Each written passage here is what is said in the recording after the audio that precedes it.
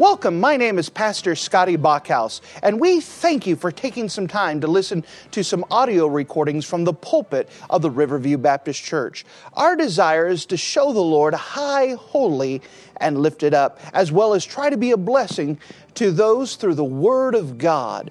Please enjoy this message, and we pray that it will be a blessing to your life. And if you wouldn't mind to take your copy of the Word of God and turn with me to the Old Testament passage of 1 Kings, the book of 1 Kings and chapter number 21. 1 Kings and chapter number 21. We're continuing with our series of the life and ministry of Elijah and Elisha, studying these two men of God, these prophets that was used of God, and the miracles that was used with them. And once again, we are doing a study not only on them, the prophets themselves, but in order to understand them, we have to see the world around them, the context, the things that are going on within their own nation, within their own politics. And once again, we find in the forefront of this story found in 1 Kings chapter 21, the historical event of Ahab and his lovely wife Jezebel. And seeing, once again, the trouble that they find themselves in as they have caused. And so if you don't mind to take your copy of the Word of God and turn with me to look to the Old Testament passage of 1 Kings in chapter 21. 1 Kings in chapter 21, and notice if you don't mind starting in verse 1. The Bible says this, "And it came to pass after these things that Naboth, the Jezreelite, had a vineyard which was in Jezreel, hard by the palace of Ahab, king of Samaria.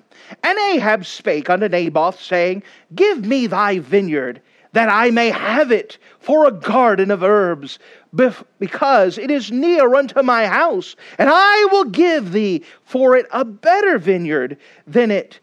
Or, if it seem good to thee, I will give thee the worth of it in money. And Naboth said to Ahab, The Lord forbid it me, that I should give my inheritance of my fathers unto thee. And Ahab came into his house heavy and displeased, and because of the word of Naboth, the Jezreelite, had spoken to him, for he had said, I will not give thee the inheritance of my fathers.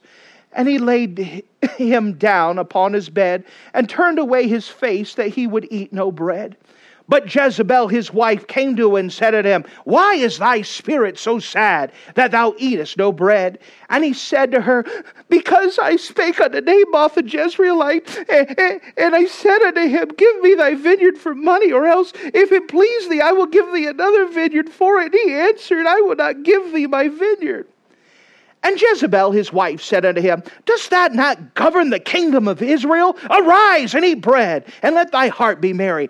I will give thee the vineyard of Naboth the Jezreelite.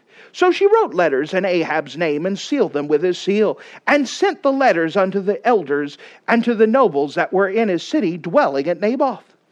And she wrote in the letters, saying, Proclaim a fast, and set Naboth high among the people, and set two sons of Belial, before him, to bear witness against him, saying, Thou didst blaspheme God and the king. And then carry him out, and stone him, that he may die. And the men of the city, even to the elders and the nobles, who were the inhabitants of his city, as Jezreel had sent unto them, as it was written in the letters which she had sent unto them. And they proclaimed a fast, and set Naboth on high among the people. And there came in two men, children of Belial, and sat before him, and the men of Belial witnessed against him, even against Naboth, in the presence of the people, saying, Naboth did blaspheme God and the king. Then they carried him forth out of the city, and stoned him with stones, that he died. Then they sent unto Jezebel, saying, Naboth is stoned and is dead. And it came to pass, when Jezebel heard that Naboth was stoned and was dead, that Jezebel said to Ahab, Arise and take possession of the vineyard of Naboth the Jezreelite, which he refused to give thee for money, for Naboth is not alive, but dead. And it came to pass, when Ahab heard that Naboth was dead, that Ahab rose up to go down to the vineyard of Naboth the Jezreelite to take possession of it. And the word of the Lord came to Elijah Elisha the Tishbite, saying, Arise, go down to meet Ahab, king of Israel, which is in Samaria. Behold, he is in the vineyard of Naboth, whether he is gone down to possess it. And thou shalt speak unto him, saying, Thus saith the Lord, Hast thou killed and also taken possession? And thou shalt speak unto him, saying, Thus saith the Lord, In the place where the dogs lick the blood of Naboth, shall the dogs lick thy blood, even thine. And Ahab said to Elijah, Hast thou found me, O mine enemy? And he answered, I have found thee, because thou hast sold thyself to work evil in the sight of the Lord. Behold, I will bring evil upon thee, and I will take away thy posterity, and will cut off from Ahab him that pisseth against the wall, and to him that is shut up and left in Israel, and will make thine house like the house of Jeroboam the son of Nebat, and like the son of Baasha the son of Ahijah, for the provocation wherewith thou hast provoked me to anger, and made Israel to sin. And of Jezebel also spake the Lord, saying, The dogs shall eat Jezebel by the wall of Jezreel.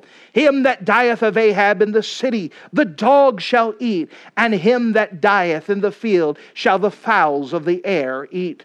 But there was none like unto Ahab, which did sell himself to work wickedness in the sight of the Lord, whom Jezebel his wife stirred up. And he did abominably in following idols, according to all the things as did the Amorites, whom the Lord cast out before the children of Israel. And it came to pass, when Ahab heard those words, that he rent his clothes, and put on sackcloth upon his flesh, and fasted, and lay in sackcloth, and went softly. And the word of the Lord came to Elijah the Tishbite, saying, See thou how Ahab humbled himself before me? Because he humbled himself before me, I will not bring evil in his days, but in the son's days will I bring evil upon his house. And as we go through this horrible historical event, we look at all the horrible things that happen, and with it I want to show you and teach you a principle that I'm going to summarize like this: payday someday. Payday someday. And with this, we're going to explore this story and the aftermath of it and see this principle of payday someday. If you don't mind, let's go to the Lord together. Let's pray. Dear Heavenly Father, thank you again for you being a wonderful God, and thank you for all these folks that showed up here this morning. And as we open up this Bible, this powerful principle, that we're asking that your Holy Spirit would engage in it, that it would speak to people's hearts, that we would let us know about whom you are and how much you hate sin, and that we know that there's a terrible price for all sin, and that you hate all sin. I'm asking that it would make us run to Jesus Christ, to cling on to Him, and thankful for that way of escape. I'm asking that, Lord, that you would speak to hearts, maybe some hardened hearts that have been hardened over time because of sin, that you would permeate it now and soften it, and that you would speak to people in a way that they wouldn't even expect, but for the purpose of drawing them close to you. Lord, be with me now. Fill me with your Spirit. Take control of my thoughts, my ambitions, how I think everything needs to go, and that you get your own work accomplished right now. And we do this in dependence and trusting in you. Amen. As we do this historical account, we see that there are four main characters that we need to pay attention to. That we know that there's Naboth. He was the owner of the vineyard. We would see at this time wicked King Ahab, who is the ruler of Israel at this time. And of course, his supporting role of his wife would be Jezebel, who did more to get him in trouble than what he would get into himself. And then there's the prophet of God, Elisha, who creeps in at the very end to give this warning. And with this, we could see a statement here that there is a payday someday. A payday someday. If you don't mind, I'd like to walk through this story first and give you an idea of what is occurring. The first thing I'd like to bring to your attention is the real estate request. The real estate request. What happens is that there happens to be a vineyard that's right next to the palace of Ahab the king. And Ahab would often look out the window and he would look at that beautiful vineyard and watch Naboth and his sons working this field and working it, making it beautiful. And he would look and daydream and say, you know what? That would be a beautiful garden. Look how the light hits that. You know what? I want that land. And so he worked up the courage to finally go and talk to Naboth. Notice with me if we go back to 1 Kings chapter 21. And notice as this unfolds, chapter 21 and verse 1. And it came to pass after these things that Naboth the Jezreelite had a vineyard which was in Jezreel, hard by the palace. That means it's right next to it. It's next door neighbor, the property lines cross, hard by the palace of Ahab, king of Samaria. And Ahab spake unto Naboth, saying, Give me thy vineyard, that I may have it for a garden of herbs, because it is near unto my house. And so here's the story. Now, I don't know how you would feel about having the king, who is an evil king, come to your house, knock on your door, come into your vineyard and say, Hey, this is beautiful. Well, thank you. I really like how the sunlight hits it. Oh, and look at this beautiful vineyard here. You know what? I would love to have this. How much do you want for it? And he makes them a good deal. He's not like cutting them short. Notice what he offers them.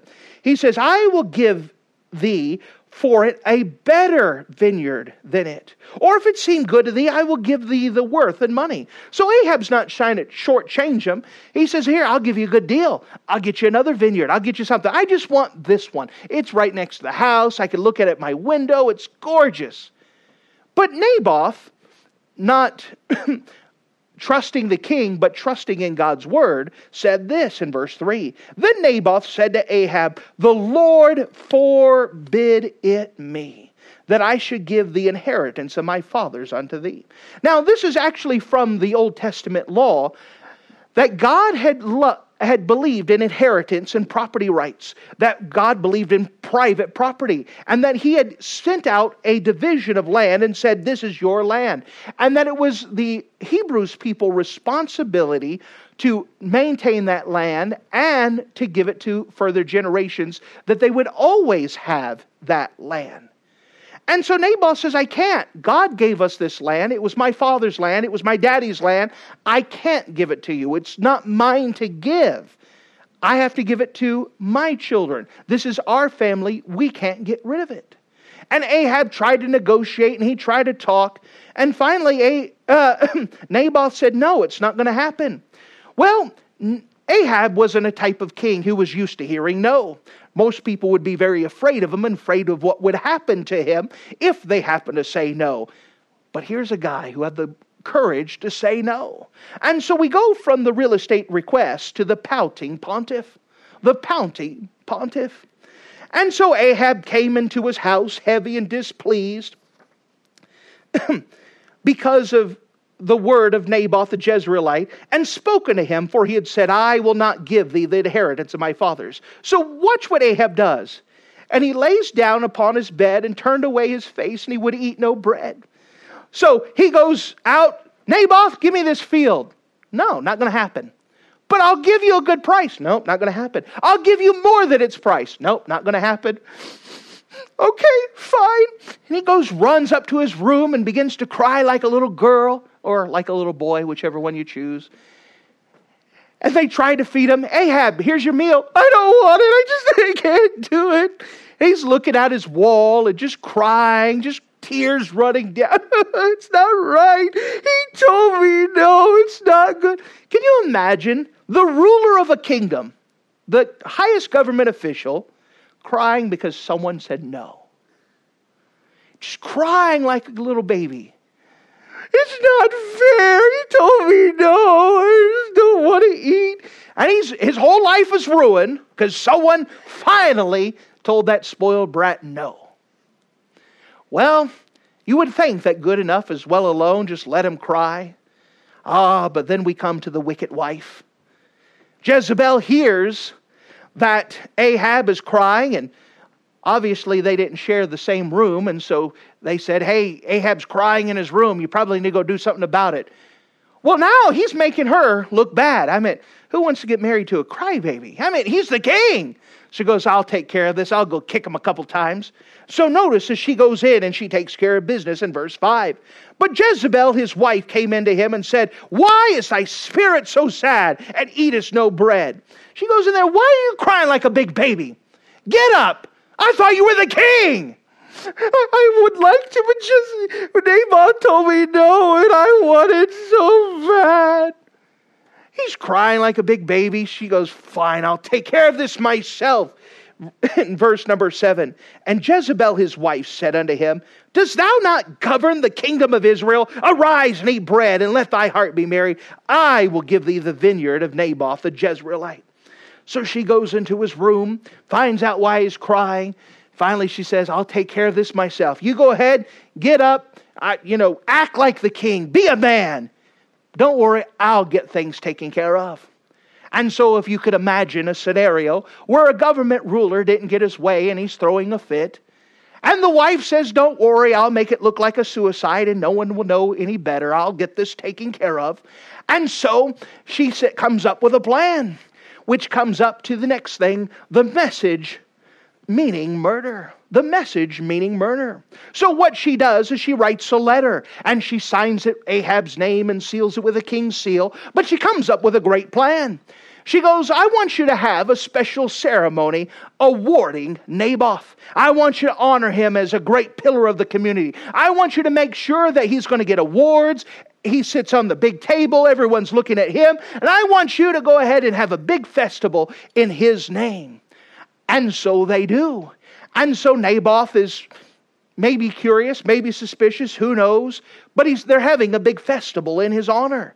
And you could almost imagine as the people are milling around, dancing around, that they have on a platform, a wooden platform, a table, and they have Naboth sitting there, maybe the governor's sitting there, maybe some of the city council sitting there, but in the middle seat is Naboth, and he's eating and he's enjoying himself, when all of a sudden there's a hush upon the crowd, as two people who are hired by Jezebel to lie against him, they stand up and said, we have proof that he is a liar. We have proof that he blasphemed God. He hates God, and we have evidence of it.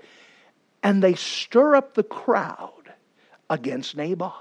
Now, Naboth hasn't done anything wrong. And so Jezebel's trying to arrange this, so she didn't do anything. Ahab didn't do anything. Nope, this is of Naboth's own doing. And so Naboth is proven by this mob that he had blasphemed against God, that he called God all kinds of bad names, and that he said he was going to serve other gods other than God. And they stir up this community until finally they take Naboth. And the Bible talks about in 2 Kings, his sons, and they pull him outside of the city, and they stone him, and they stone his kids, because Jezebel hired some liars to give false evidence against this man. And so the message meaning murder, they come, they get this big thing, they carry out the news, and finally they report to Jezebel, he's dead. Notice with me, if you don't mind, as she gets the message in verse number 14. Then they sent to Jezebel, saying, Naboth is stoned and is dead. And so she gets the message. Everything is done. The paperwork is done in secret. Nobody knows that Jezebel, nobody knows that Ahab is guilty of this. They all look innocent. They didn't have anything to do with it. They were never there. No one saw their handprints all over this. They got away with it. Which brings us now to, if you don't mind, the visit to the vineyard. So Jezebel in verse 15, and it came to pass that Jezebel heard that Naboth was stoned and was dead. And Jezebel said to Ahab, arise and take possession of the vineyard of Naboth the Jezreelite, which he refused to give thee for money. For Naboth is not alive, but dead. And it came to pass when Ahab heard that Naboth was dead, that Ahab rose up to go down to the vineyard of Naboth the Jezreelite to take possession of it. So imagine this. Ahab spent his time crying. Jezebel finally says, all right, big boy, I got things taken care of. I went ahead and did your job for you. It's all yours. You go down and possess it. Okay, thanks. Dries his tears, goes back down, and they own a vineyard. And you think of this story and say, this is wicked. This is horrible. Then you start to wonder, where is God? Is God blind? Does he not see this? Where is he at? This isn't fair. This isn't right. How come God's allowing this wickedness to go on? And this is where the principle I want I told you about at the very beginning comes to play. The Bible says this, be not deceived, for God is not mocked. For whatsoever a man soweth, that shall he also reap. You understand there is a payday someday. It may look like at the moment, it may look like they got away with it, but let me tell you that God is not mocked. There is a payday someday.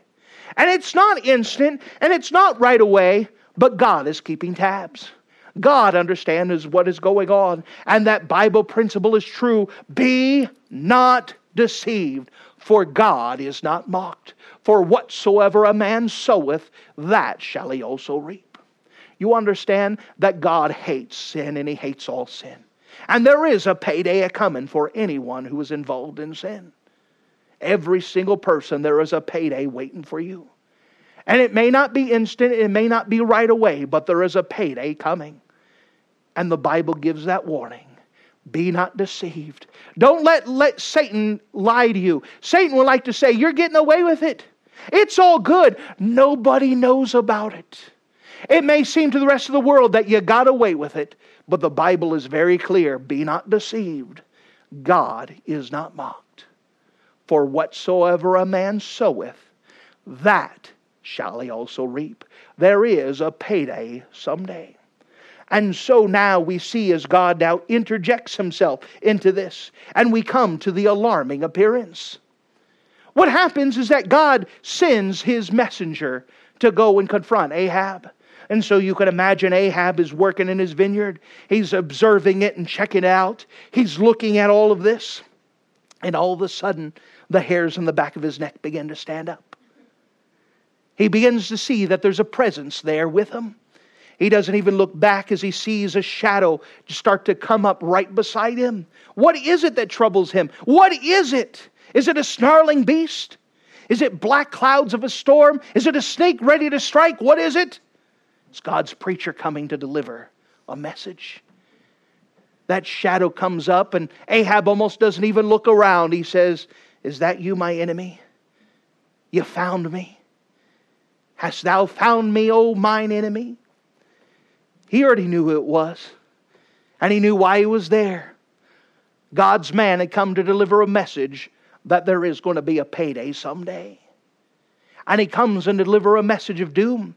You understand, Ahab thought he got away with it. Jezebel thought she covered all the paperwork. It seemed like everything was gone to pass. But God saw. And God knew. And God knew what He was going to do about it. And so He sent an old-fashioned preacher with an old-fashioned message that says there is a payday someday. Notice again in verse number 20. And Ahab said to Elijah, hast thou found me, O mine enemy? And he answered, I have found thee, because thou hast sold thyself to work evil in the sight of God. He says, you did evil and God's not going to let you get away with it. There's a payday someday. He says, behold, I will bring evil upon thee, and I will take away thy posterity. And I will cut off Ahab from him that pisseth against the wall, and him that is shut up and left in Israel. And I will make thine house like the house of Jeroboam the son of Naboth, and like the house of Baasha the son of Ahijah, for the provocation which thou hast provoked me to anger, and to make Israel to sin. God says, I've been watching you. And I've been seeing you as you provoked me. That word provoke carries the idea, mental picture of taking a stick and put it into a lion cage and poke, poke, poke, poke. And Ahab has purposely been provoking God for all of these years. And there's going to be a payday someday. You're not going to get away with poking a lion for too long. You're not going to get away with poking the bear too long. And Ahab had poked God and aggravated him to anger. And God says there's a payday someday. And let me know I'm going to deliver sentence to you. And not only to you, but everyone that is blood related to you. There's going to be a payday someday. Notice if you're verse 23. And of Jezebel also spake the Lord, saying, the dogs shall eat Jezebel by the wall of Jezreel. And him that dieth of Ahab in the city shall the dogs eat. And him that dieth in the field shall the fowls of the air eat. And he delivers this. He delivers this message. He says, Ahab, you're going to die. and the dogs are going to lick up your blood. And your lovely wife Jezebel, the dogs are going to eat her flesh. There's going to be a payday someday. And he delivers this message. And of course, Ahab began to cry again and ripped his clothes in a sign of mourning. He didn't get right with God, but he did humble himself. But there's still a payday someday. Which brings me to this now. The payday itself. The payday itself. Did God mean what he was going to say? Was there a payday to come? 3 years passed and nothing happened. 3 years have come and gone since this murder. 3 years have come and gone since the pronouncement of this. You could almost imagine Jezebel making a joke at the dinner table. I thought that preacher, he said God is going to get back at us. 3 years and we're still living. But I kind of think that every time a dog barked, that Ahab would jump just a little bit. I just have something in mind that every time a dog would begin to growl a little bit, he would search for his life and make sure that he was still safe. There was just something about it. But I'm sure that Jezebel made every chance to mock at this and laugh at it. But what about this? Was there a payday? Was God going to keep his word? Is it a true statement that be not deceived, for God is not mocked? For whatsoever a man soweth, that shall he also reap. There is a payday someday. Notice with me in the next chapter, 1 Kings chapter 22. And 1 Kings chapter 22, and starting at verse number 29, we see an accountance. What we see here is that the king of Israel and the king of Judah have joined forces together to fight against the Syrian army. Now Ahab knows that he's under a death sentence and knows that he's a wanted man and knows that he's not very popular with very many people. So in this battle plan, he comes up with his own plan to make sure to save himself. Notice with me in 1 Kings chapter 22 and verse 29. And so the king of Israel and Jehoshaphat, the king of Judah, went up to Ramoth Gilead. And the king of Israel said unto Jehoshaphat, I will disguise myself and enter into battle, but put thou on thy robes. And the king of Israel disguised himself and went into the battle. So here was the game plan. They're going to go out to the battlefield, and Ahab knows that everyone's going to be targeting him. And so he comes up with a brilliant idea. Hey, king of Israel, you wear your robes. You show up there and you show that you're the king, that you're the boss. Me, I'm going to look like a regular soldier. I'm going to put on normal clothes. No one's even going to know that I'm a soldier. That way, no one could find me. No one could target me. And Jehoshaphat said, all right, I'll lead the battle. That's fine. I'll go out there. And so the battle begins to ensue. Notice with me, if you don't mind, in verse number 30. And the king of Israel said unto Jehoshaphat, I will disguise myself and enter into the battle, but thou put on thy robes. And the king of Israel disguised himself and went into battle. But the king of Syria commanded his 32 captains that had rule over his chariot, saying, fight neither with small nor great, save only with the king of Israel. And so the king of Syria says, I hate Ahab, and let's get him. So he made his orders to his generals. I don't care who's out there. You ignore them all. You have one target, and that's the king of Israel. You find him. You find that Ahab, and let's put him to rest. Let's get rid of him now. And so there's a target in the back. Ahab, you could almost see like, I'm disguised. They're not going to know it's me. It's all going to be good. He's got a plan to live past this battle. Notice what happens in verse 32. And it came to pass, when the captains of the chariot saw Jehoshaphat, they said, surely this is the king of Israel. And they turned aside to fight against him, and Jehoshaphat cried out. So those people saw Jehoshaphat in the kingly robes, and they said, that's got to be him. That's the king of Israel. And so they began to ride up to him, and Jehoshaphat said, I'm not Ahab. I'm not Ahab. Please don't kill me. And they're like, well, that's not the guy we're looking for. Jehoshaphat's running around. Please don't kill me. Please don't kill me. But what happens after this? Verse 33. And it came to pass, when the captains of the chariot perceived it was not the king of Israel, they turned back from pursuing him.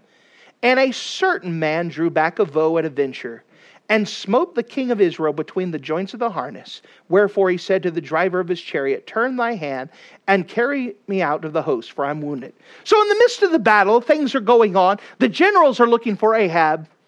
But it just so happens that a certain nameless archer happened to arch throw back an arrow.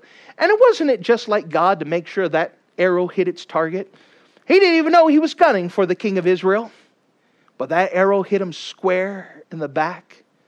And he knew he wasn't going to live past this. He began to cry to his driver, please get me out of here, get me out of here. And isn't it like God that he allowed some nameless archer to get rid of this enemy? Be not deceived, God is not mocked. For whatsoever a man soweth, that shall he also reap. But God didn't tell Ahab that he was going to die of just an arrow wound, but he said there was something more that was going to happen. What occurs after this? Notice with me in verse 35. And the battle increased that day, and the king was stayed in this chariot against the Syrians, and died at even. And the blood ran out of the wound into the midst of the chariot. And there went out a proclamation throughout the host, going down of the sun, saying, every man to his city, and every man to his country. So the king died, and was brought to Samaria, and they buried the king of Samaria. And one washed the chariot in the pool of Samaria, and the dogs licked up his blood, and washed his armor, according to the word of the Lord which he spoke. God said, hey, Ahab, you're going to die, and I'm going to have the dogs lick up your blood. And guess what happened? Exactly what God said. Be not deceived, for God is not mocked. For whatsoever a man soweth, that shall he also reap. It took 3 years, but there was a payday someday. God doesn't work on our schedule, but God watches all. And he knows, and there is a payday someday. Well, what about Jezebel? Jezebel didn't die with that 3-year period. In fact, she goes on to rule for several more years after this. Ahab's gone, so she doesn't have to worry about that dead weight. She's now in charge of the country. And she can get her own policies across and her own mind across. And so she has a good time. And it looks like nothing's going to happen to Jezebel. Jezebel was more evil than Ahab, but yet she's still the one in charge. Where is God? Is he allowing this to go through? Well, let me remind you, be not deceived, for God is not mocked. For whatsoever a man soweth, that shall he also reap. Notice, if you don't mind, as we see what occurs in the book of 2 Kings, chapter number 9. The book of 2 Kings, chapter number 9. It takes some time, but God finally has Elisha, the servant of Elijah who takes over for him. He comes to anoint a man by the name of Jehu. Jehu happened to be the general of Jezebel's armies. And he comes in and he actually sends a servant in the middle of a day to go and to announce, Jehu, guess what? You're in charge. Jehu kind of looked at everyone kind of crazy and said, what just happened here? And he said, your job is to be God's cleaner-upper. You're supposed to go take care of Jezebel. And so Jehu took that seriously, and he began to go back to the capital city of Samaria to go see Jezebel, to go ahead and see what happened. Pick up the story with me, if you don't mind, in the book of 2 Kings in chapter number 9. The book of 2 Kings, chapter number 9. And let's just get a good running start. Let's go with verse 1.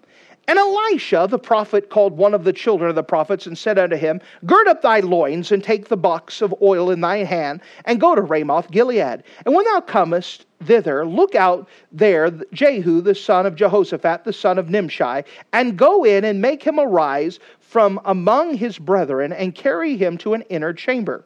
Then take the box of oil and pour it on his head and say, thus saith the Lord, I have anointed thee king over Israel. Then open the door and flee and tarry not. So the young man, even the young man, the prophet, went to Ramoth Gilead.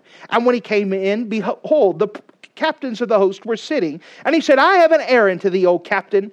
And Jehu said, which of all of us? And he said, to thee, O captain. And he arose and went into the house and poured the oil on his head and said to him, thus saith the Lord God of Israel, I have anointed thee king over the people of the Lord, even over Israel. Thou shalt smite the house of Ahab thy master, and I will avenge the blood of my servants, the prophets, and the blood of all the servants of the Lord at the hand of Jezebel. For the whole house of Ahab shall perish, and I will cut off from Ahab him that pisseth against the wall, and him that is shut up and left in Israel. And I will make the house of Ahab like the house of Jeroboam, the son of Nebat, like the house of Bethshai and of Adonijah. And the dogs shall eat Jezebel and the portion of Jezreel, and there shall be none to bury her. And he opened the door and fled. Then Jehu comes out, and the rest of the generals are like, what just happened? He just said, I'm king. And the rest of the generals said, yea, all hail King Jehu. And they said, well, let's go do what God said. So they get in their chariots and they begin to drive. There was an old expression back in the early part of our country, like driving like Jehu. It had the expression that you're driving fast, pedal to the metal, carelessly, he's going. Well, meanwhile, back at Samaria, Jezebel is enjoying life and thinking everything's all good. And one of the guards looked up and said, hey, there's someone driving. It looks like Jehu. So they sent out a messenger to Jehu. And they said, hey, you come in peace? He says, get behind me. Let's go. And so the guard joined Jehu. Another guard was sent out here. You come in peace? Yep, everything's fine. Get behind me. And he joined Jehu's forces. Finally, they come, and Jezebel realized what was going on. She put on her makeup and painted her face, the Bible said, made herself look pretty, and then she stands outside of her tower wall and says, hey, what are you doing? I'm the one in charge here. And Jehu told her guards, throw her out the window. And so they threw the wicked witch right outside, and she splatted on the ground, and they left her there. Jehu began to put things in order. Finally, someone said, you know what? Maybe we should go pick up the remains of Jezebel and do something. I mean, she's laying there in the courtyard. So what happens during this time? Pick it up with me as we see the rest of it in 2 Kings chapter 9. And pick it up with me now in verse number 34. Let's get a good running start. Verse 32. 31. 30. Let's keep going. 30. There we go. And when Jehu was come to Jezreel, Jezebel heard of it, and she painted her face and tied her hair and looked out a window. And Jehu entered the gate. She said, had Zimri peace, who slew his master? And he lifted his face to the window and said, who is on my side? Who? And he looked out to him 2 or 3 eunuchs. And he said, throw her down. And they threw her down, and some of her blood was sprinkled on the wall and on the horses, and he trod her underfoot. And when he was come in, he did eat and drink, and said, go now, see now this cursed woman, and bury her, for she is the king's daughter. And they went to bury her, and found no more of her than the skull, and the feet, and the palms of her hand. Wherefore they came again and told him, and he said, this is the word of the Lord, which he spake by his servant Elijah the Tishbite, saying, in the portion of Jezreel shall the dogs eat the flesh of Jezebel, and the carcass of Jezebel shall be as dung in the face of the field, and the portion of Jezreel, so that they should not say, this is Jezebel. And so we could see this, that Jezebel had an ending just like God said. And through this all, we see this principle of payday someday. Be not deceived, God is not mocked. For whatsoever a man soweth, that shall he also reap. You see, this principle still rings true today. There are some people that have continued in their sin. You have never been forgiven of your sin. You're not saved. You're not a Christian. And you're continuing with your sin. And you justify it that nothing's ever happened to me. I've told my lies. I've cheated on my taxes. I've done this. And nothing has ever happened to me. I'm all right. Everything is fine. The message that I have for you, dear friend, is be not deceived. God is not mocked. For whatsoever a man soweth, that shall he also reap. There is a payday someday. The Bible is very clear in the book of Romans chapter 6 and verse 23. It says, for the wages of sin is death. You understand, for your sins, which is anything that you've ever done against God, you owe God a price. And you may feel that you've gotten away with it, but let me tell you, there is a payday someday. And that you owe God a price, and that price is death. You said, preacher, that's not good news. I know. I have to tell you the bad news. I have to tell you that there is a payday someday. That you will not be allowed to continue in your sin. There are some people that says, well, I try hard. I try very hard. But let me tell you, as long as you've got sins to your account, it doesn't matter how many. Let me tell you, there is a payday someday. You owe God a great price, for the wages of sin is death. And let me tell you, dear friend, that you may think that you're fine. You may think that everything's at peace. You may think that you've gotten away with it. But let me tell you, be not deceived. For God is not mocked. For whatsoever a man soweth, that shall he also reap. There is a payday someday. If you've ever committed a sin, if you've ever told a lie, if you've ever disobeyed your folks, you owe God a price. And that price, there is a payday someday. You said, that's not very encouraging, preacher. But let me give you the encouragement. The Bible finished off that verse in Romans 6:23 where he says, for the wages of sin is death, but the gift of God is eternal life through Jesus Christ our Lord. You see, there is a payday, and all sin must be paid for. The good thing is that Jesus didn't want us to see us pay that price. He didn't want us to see us separated from God. He didn't want to see us go to that awful place called hell. So what Jesus did is He robed Himself in flesh and dwelt among us. He lived the same life that you and I lived. He went through the same temptations, the same troubles, and the same heartbreaks. Then one night on Gethsemane, they found Jesus Christ and they arrested Him. Before the morning light, they put on a false, illegal trial, and they sentenced Him to death. They brought Him to the Roman government because the Hebrew people did not have the authority to have capital punishment themselves. And they lied to the Roman government and said that He was a traitor. He was someone causing riots. And so Pontius Pilate had Him examined himself. Pilate himself said there was no wrong in this man, and he did what he thought he could do to spare the life of Jesus Christ. He figured that if he could show them people blood, that they would not put Jesus to death. And so what they did is they took a scourge, a cat of nine tails, and at the end of it, it had rocks, and it had glass, and it had hooks. And what they did is they took that scourge and they whipped it across the bare back of Jesus Christ. The first century historian Josephus said this, that after one lash, you could take your finger and actually touch the bone of the victim of the scourging. And they took that whip and they whipped Him, and they whipped Him, and they whipped Him. And His back looked like hamburger meat. It was so shredded and so cut up. And then what they did to mock Him is they put on a robe, and that blood began to soak into the robe and begin to coagulate on the robe. And they presented Him before the people. Pilate's hope was if they saw the blood and saw that He was already abused, that they would say, never mind, it's fine.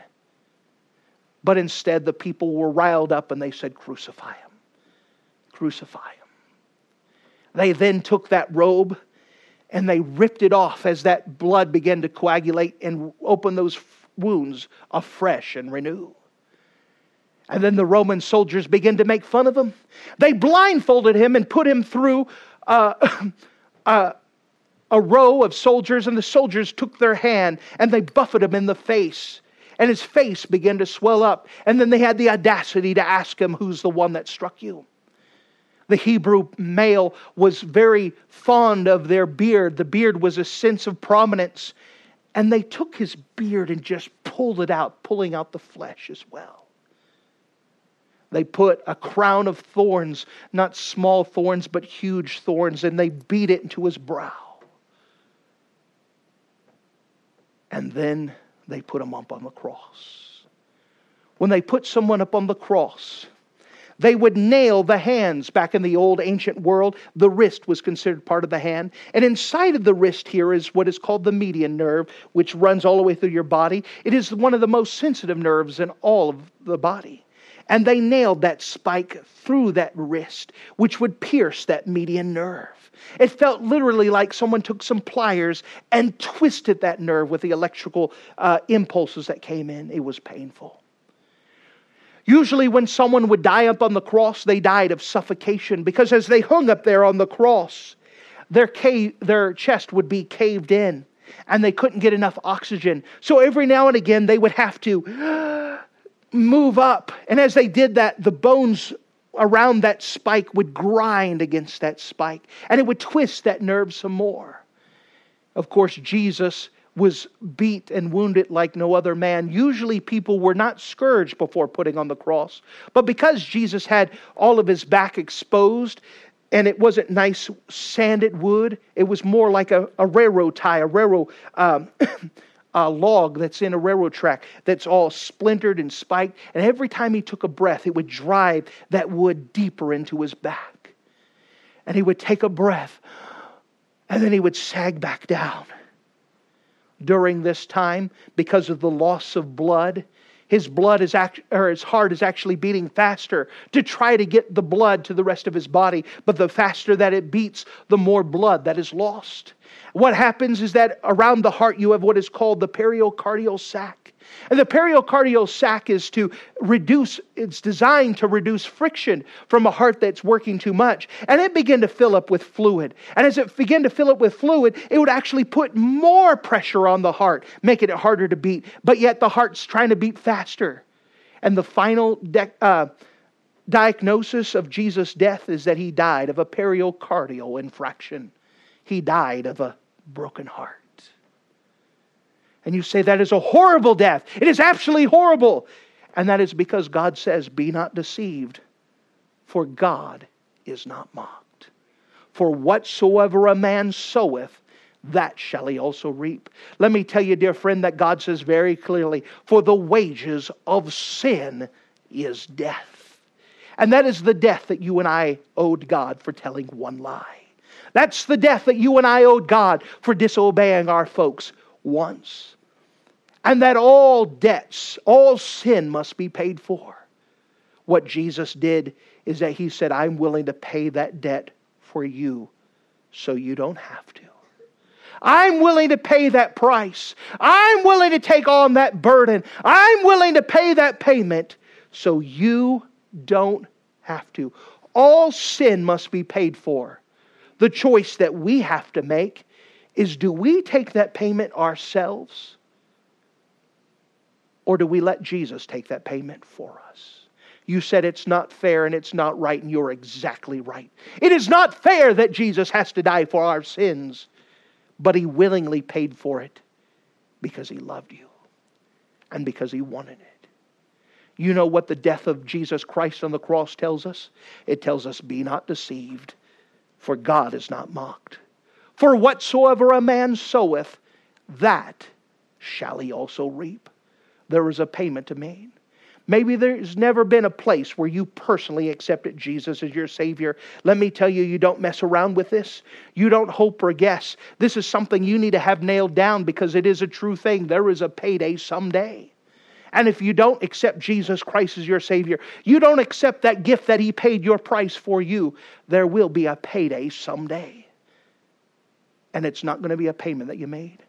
I'm giving you not a message of gloom and doom. I'm giving you a message of hope that Jesus paid that price for you because he loved you. For God so loved the world that he gave his only begotten Son, that whosoever believeth in him should not perish, but have everlasting life. And dear friend, if you've never accepted Jesus Christ as your personal Savior, let me tell you, you cannot afford to mess around. You can't say, well, I'll do it right before I die, because let me tell you, tomorrow is guaranteed to no man. You could go ahead and leave church and get on the road back home, and you could be in a car accident, and just like that, your time is over. No one is guaranteed of tomorrow. Now is the appointed time. Now is the acceptable time. Now is the time for you to get it taken care of, because there is a payday someday, and that is a fact. For those of you who may have accepted Jesus Christ as your Savior, let me give you a reminder of how awful sin is. You may be saved and you may have your sins forgiven, but you're still messing around with sin. You have something hidden that no one knows about, your wife doesn't know about, your husband doesn't know about, your parents don't know about. And you think you're getting away with it. Let me tell you, there is a payday someday. Be not deceived, for God is not mocked. For whatsoever a man soweth, that shall he also reap. For that sin that you got hiding, let me tell you, now is the time to get right with God. Now is the time to get it fixed. Now is the time to get it settled. Now is the time to get rid of it. because there will be a payday someday. Thank you for listening to this audio message. This is Pastor Scotty Bachhaus, and I encourage you to take this information that you just received and make a specific decision to follow after the Lord. If you don't know Jesus Christ as your Savior, let me beg you to take the time to receive Jesus Christ for the forgiveness of your sins. If you are saved, I encourage you to make a decision in your life to help you get closer with the Lord. If there's anything specific we can do to be a blessing or to pray for you, we encourage you. Look us up on the internet at riverviewbc.com. Once again, that's riverviewbc.com. Or if you would prefer to call us, you could give us a call at area code 920-530-6308. Once again, that number is 920-530-6308. If there's anything we can do to be a blessing or an encouragement to you, please let us know. We would love to make ourselves available. Thank you.